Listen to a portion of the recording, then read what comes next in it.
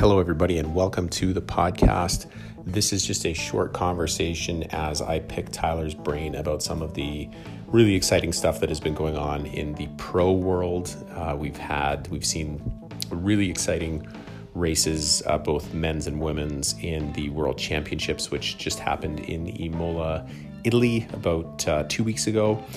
We talk about that. We talk about Liège and the crazy finish that happened there between the very recently anointed world champion, Julian Alaphilippe, and how he got just nipped right at the line by Primoz Roglic, who devastatingly lost the tour on basically the last day. So just a whole bunch of drama going on in the pro world, and we just wanted to weigh in on that a little bit. So we hope that you enjoyed this episode. It's not a long one, but we just delve into a little bit of that stuff and some of the strategy behind that, because obviously Tyler has a lot of experience in that world. Thank you, everybody, for listening. We really appreciate it. And as always, if you're interested in supporting the podcast, the best way that you can do that is by word of mouth and, of course, social media. So if there's somebody in your life that you think would enjoy the pod and the content that we have on it and the guests that we have on it, please share it with them. And if you're able to share posts and any of the content that we're releasing on Instagram, Facebook, Twitter, we'd love it if you could do so. Also, love to hear from you. So if you have questions about what's happening in the pros right now, if you want Tyler's opinion on any of those things, if it's something that you heard on the pod that you'd like us to get further into, whatever, reach out anytime. DM us on any of our social media channels or shoot us an email to adventureaudiopodcast@gmail.com. Thank you, and we're going to have another episode up in just a couple of days with a really cool guest. Thank you.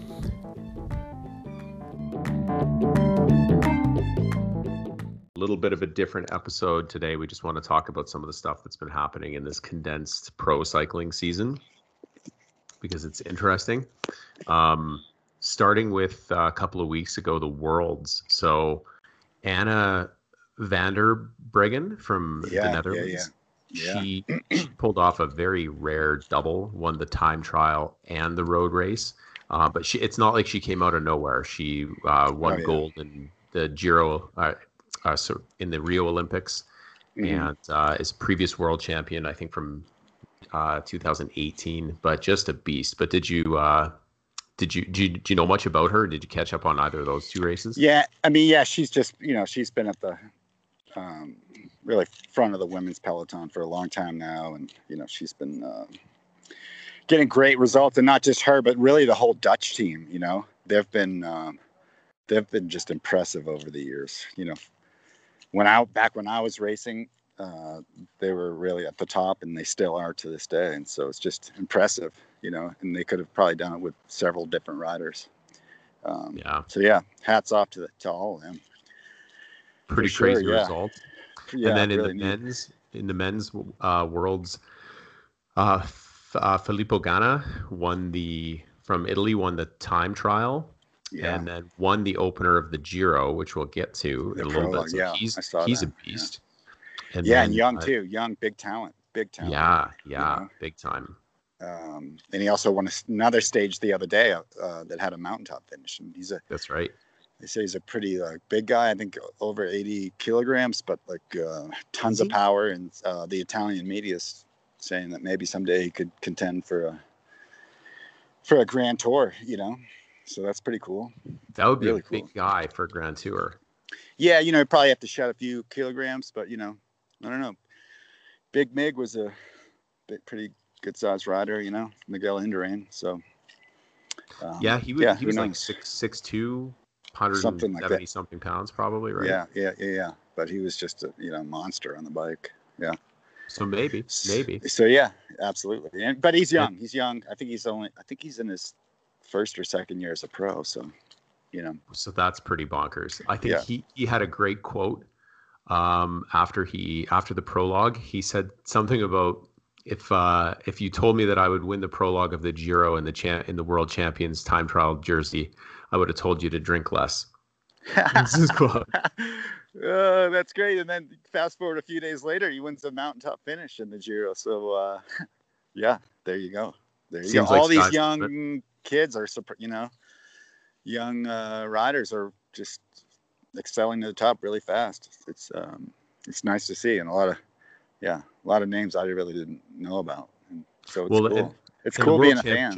Would typically happen much earlier in the year. These were in Imola, Italy, which I think was where they were originally scheduled for Switzerland. I think Switzerland, yeah, and they had to be, not only rescheduled but put in a new location. Yeah. So but they did a good job rallying, and beautiful shots. I mean, especially from the men's and women's road race. Road races, they had some just insane camera shots. Yeah, that's what I thought too. Yeah, or totally stunning stuff. Yeah, drones or helicopters or whatever they were doing. Yeah, really neat. What a great course. Hopefully they'll use that some more. Beautiful scenery. Stunning.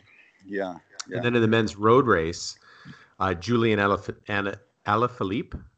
Julian Alaphilippe wins the first he's the first French men's champion on the road race in 23 years. So a huge deal. 23 years. Wow. Yeah. I think the last guy was Laurent Brochard, who I raced against. I think that was in 1997 in San Sebastian, Spain. Yeah, that's right. 97. Yeah. Well, I was there. Really cool. And good. I was there. I did the Worlds in 97. Yeah. Really? Yeah, I don't think I did anything spectacular, but I was there. Okay, so I was there. Obviously, a big, exciting result for him, and then we see Liège-Bastogne-Liège happen just last weekend, and an absolute stunner. Get into that one, but man, it's just a metaphor for sports and a metaphor for life. How high you can be, and then have something go like that. Oh yeah, I mean, he thought he had, Alaphilippe.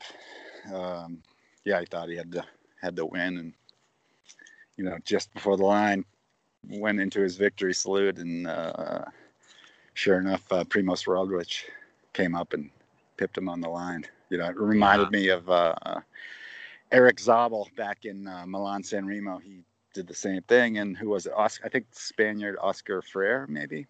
I think he pipped him on the line. So. Yeah. Just right. He won't do that again. That's for sure. But unreal. Missed opportunity, but exciting race. And actually, if you go back, he deviated his line in the sprint, so he would have been relegated anyways. Yeah, as it turned out, he probably wouldn't have got the win anyways as a result of that. But man, talk about like life lessons about, first of all, don't count your chickens before they've hatched. Easy to say from armchair quarterbacking it, but then for Primož Roglič, amazing after what happened in the tour. Yeah, I mean, I was really happy for him for sure. I mean, after what happened to him in the tour was just devastating, and I felt, I'm rooting for him for next year for sure. And me too. It was nice to see him win Liège. Yeah, amazing. Yeah. It's the oldest race on the calendar. It started in 1892. The oldest classic, 128 years it's been going on. Obviously with some interruptions with wars, but yeah. And hats off to Slovenia. They had 3 guys in the top 4. That's right. Yeah. Because Pogačar was 4th. I think. Well, I think after Alaphilippe got pushed back to 5th, I think he was 3rd. Okay. I think, and then I think this. I don't even know how to say his name. Another guy was 4th from another team. Bar. I don't even know how to say the name of the team, but yeah. So 3 guys in the top 4, pretty cool.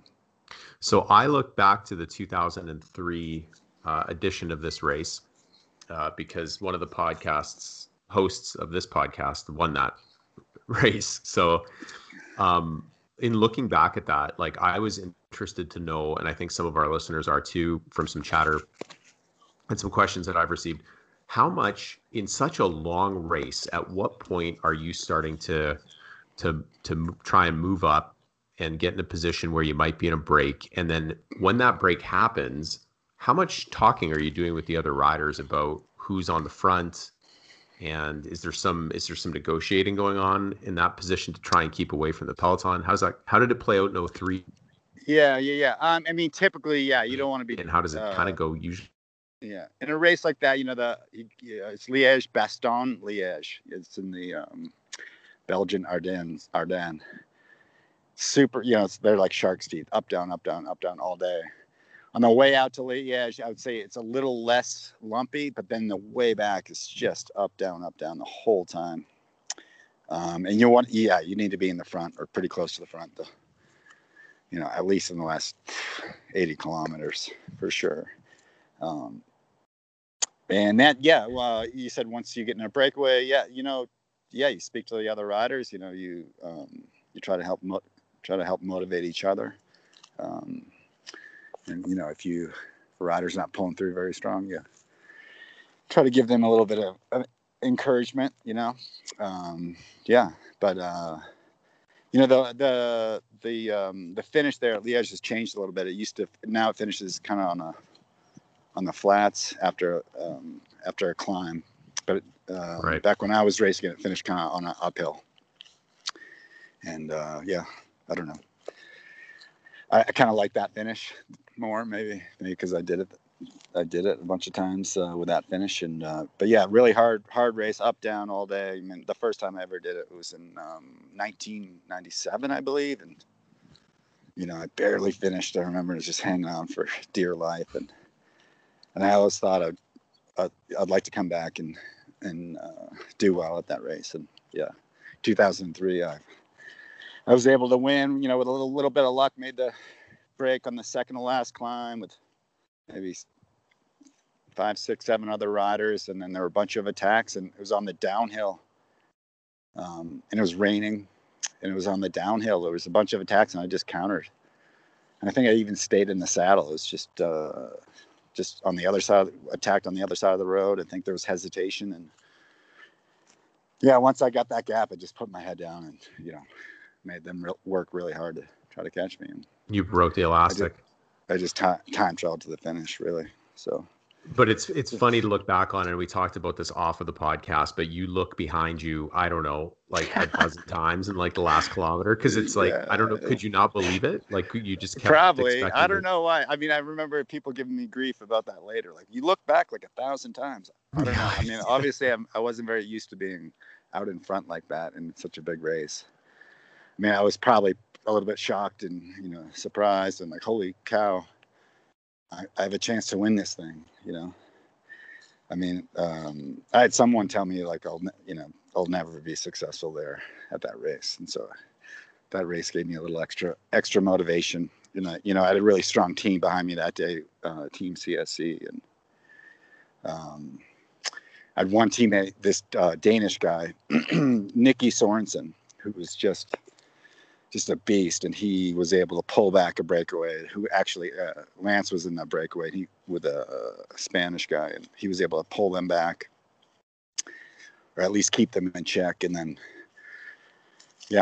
so without a strong team, I wouldn't have been able to win that race. And they kept me really out of the wind the whole day until the most crucial part of the race. And so it was a team effort for sure. I felt very lucky.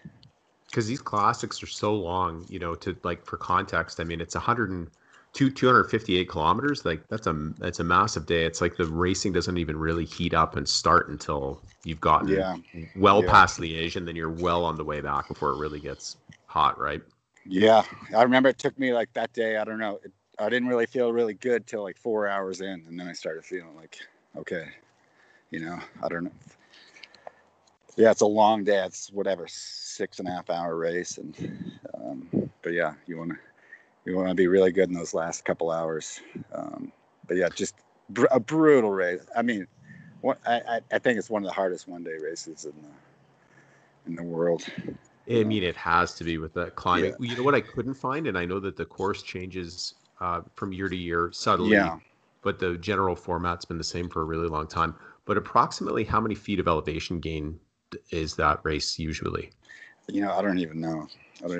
I would say a lot.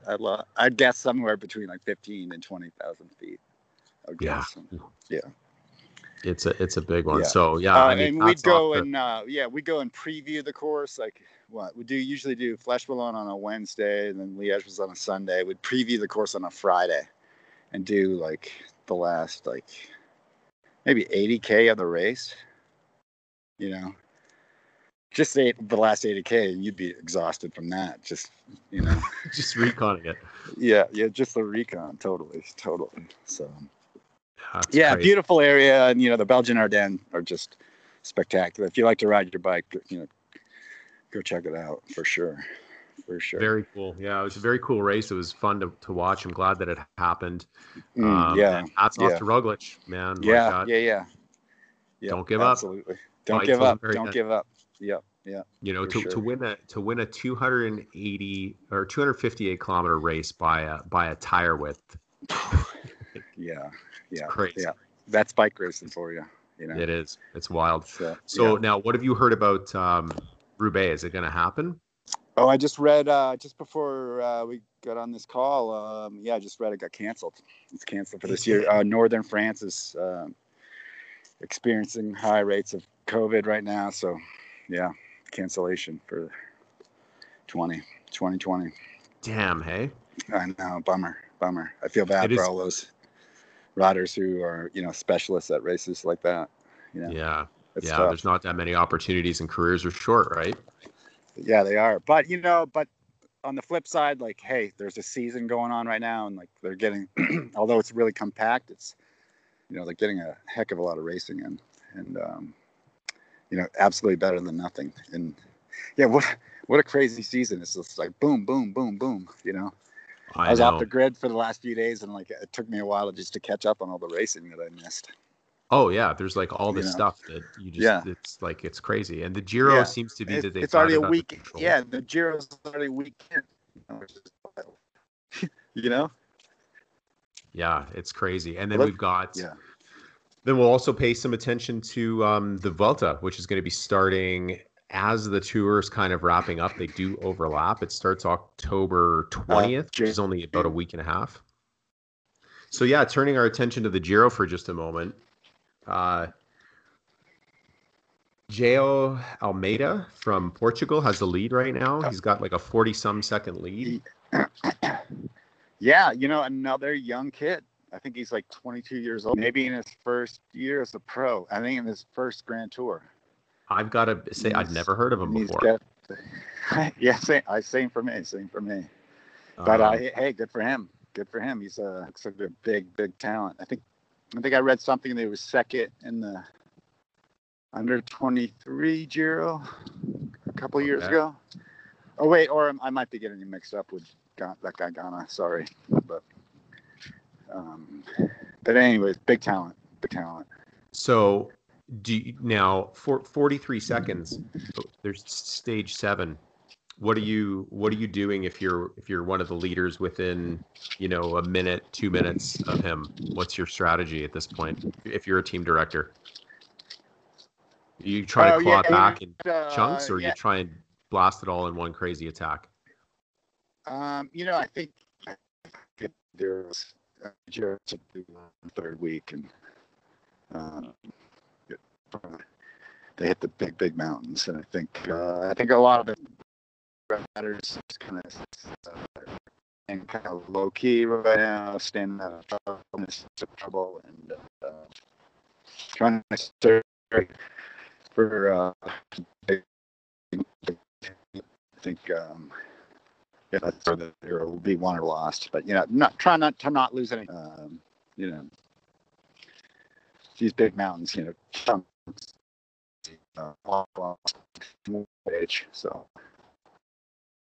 it'll be exciting to watch for sure. And Kieran get on from Portugal. Yeah, there's a lot of big Americans mountains yet to climb. I think. Yeah. We have some bunch of. We didn't have too many Americans in the Tour, but we have a bunch of Americans in the Giro. So hopefully we can get a stage win or something. That'd be nice. So the Vuelta, what do you think Chris Froome's chances are here? He didn't look super strong in some of the past races that he's been in. He doesn't look like his old self. And I'm funny about sports. When he was with Sky, I wasn't rooting for Sky because I like underdogs. Now he's an underdog, and I'm totally rooting for him there. But do you think he can get back? I mean, he's in his mid-30s now. He had a real bad injury. What do you think? Uh, yeah, if anybody can do it, it's Chris Froome for sure. He's a incredible athlete. But it just no one really knows. Like he had that bad accident a year ago this last June, and he really hasn't come back and had a really big result since then. That's what the sport of bike racing. It's just it's so fleeting. 1 minute you can be on top of the world, next minute, boom, a bad crash like that. He was out training, and Augusta went. Took his hands off the bars. Augusta went hit his front wheel, and he hit the deck. So, but yeah, I'm certainly rooting for him. It'd be nice to see him win, or at least to have a successful race and to see him come back strong. And hopefully we can see him for sure. And we kind of forgot to say, but his teammate Geraint Thomas on the Giro, he's the team there, the Giro, and was on good form coming into it. Had a good prologue or good time trial on stage 1. Was like in prime position to take the pink jersey, and bike racing. He hits a water bottle in the neutral zone before the race officially even starts, and fractures his hip. He's out. Brutal. Bummer. Yeah, train all year long for a chance like this, and then it's over in an instant. So yeah, hopefully I can heal up fast, be back on the bike. Yeah, so many things can go wrong in so many different ways. It's unbelievable. Yeah. It's the craziest sport that way. Well, okay, so that's it's a relentless sport. it is pretty unforgiving at times, but such a beautiful sport and so fun to watch, as a fan. And so it's as fun as it's been in a really long time for me. Right. There's all these young guys who are awesome, but then there's some older guys too that are still hanging around, like and with training's changed a lot, and like our knowledge of physiology and diet and all of these things, and people's careers can really be elongated, especially in endurance sports. Little explosiveness, but you get crafty and you can hang around for a really long time. Like Vincenzo Nibali he's only a minute back, right? And he's not a young guy anymore. Oh no, he's probably in his mid 30s, and he's for sure a big contender. I mean, he would be on my.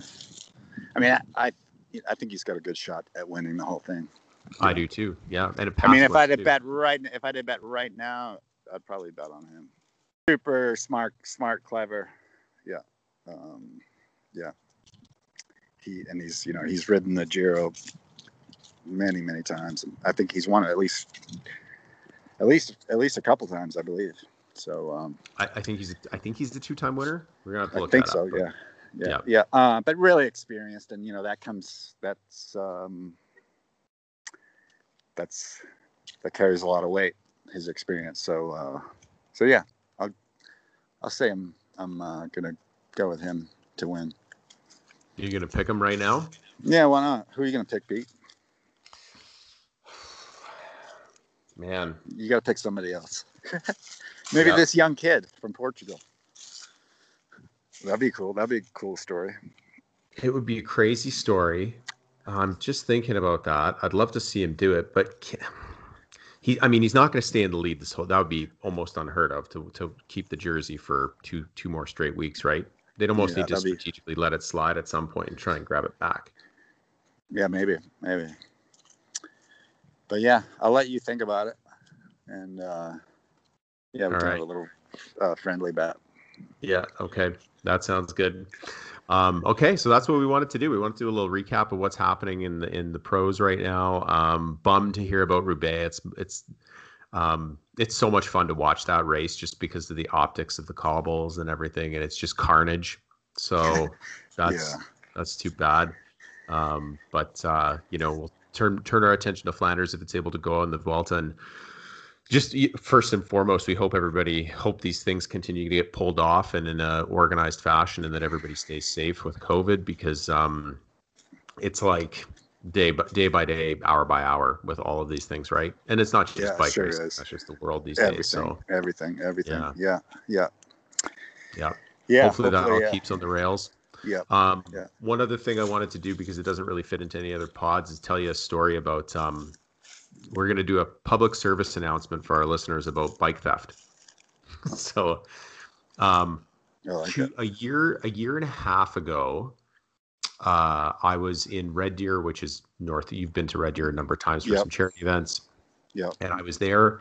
And then I told you about this in June when we were in Banff in 19, but I'm not sure if you remember this or not, but I had a hardtail S-Works mountain bike. It's a super sweet bike, and I built it, and it was like everything on that bike was custom, and it got ripped off in Red Deer. Oh. Yeah. So I reported it to the police and did a police report, and I got paid out for insurance, and I got a new bike, and like everything was fine in the long run, right? But it was a kick in the balls to have my bike that I spent months putting together stolen. So, but I stupidly did not have the serial number. So for somebody who's been obsessed with bicycles for as long as I have, that was a hard lesson. That was dumb. I should have had the VIN number on it. But insurance treated me fair. I got paid out, et cetera, et cetera. So about 3 weeks ago, I was scrolling through Facebook Marketplace, and I was like, get the fuck out of here. That's my bike. No way. Yeah. No way. And even the police told me, they're like, oh, it's going to be taken apart. It's got nice parts on it. Like somebody's going to strip that thing down, sell it in pieces, paint the frame. Like you're never going to see it again. It was like everything was there. It was, I even had a shitty old saddle on it, because I just had one in the garage and I was intending to replace it. Like even the saddle was the same. Totally all there. So I was like, oh, and I wish I didn't see it, because it drove me nuts, because I wanted to try and get it back, right? Which I don't even know if technically I would have been entitled to it. Probably, if anything, the insurance company should own it, because they paid me out on the bike. Sure. But I talked to the police about it. I have pictures of like scratches that lined up. I had a ton of pictures of the bike, because like a lot of people who ride bikes, they take a lot of pictures of my bikes out on rides. But they could not confiscate it without me providing the serial number for it. All right. So I since dutifully recorded the serial numbers to all of the bicycles in my garage, on my kids' bikes, my wife's bike, all of them, and I will continue to do so. So that's what we want to say to our listeners. Yeah. Keep record all your serial numbers in case your bike goes missing, because it happens a lot. And just by total fluke, because the way the Facebook algorithm will work is that it'll show you ads in your immediate area first. And I guess I'd scrolled through enough ads that I got to Red Deer. It's still in Red Deer too. Wow. And I was like, God damn it, but can't get it back. So it is really. And a shout out to Dan Richter from Cafe Roubaix in Cochrane, Alberta, who built me the wheels. And I asked him if there was any identifying like serial numbers on the hubs or the rims or something like that I could use. There aren't. But what he's going to start doing is under the rim tape, he's going to start serializing all of the wheels that he hand builds. So shout out to Dan if he's listening. He's nice. Awesome. And I'm going to buy some more wheels from him when I can. So that's a wrap on this one.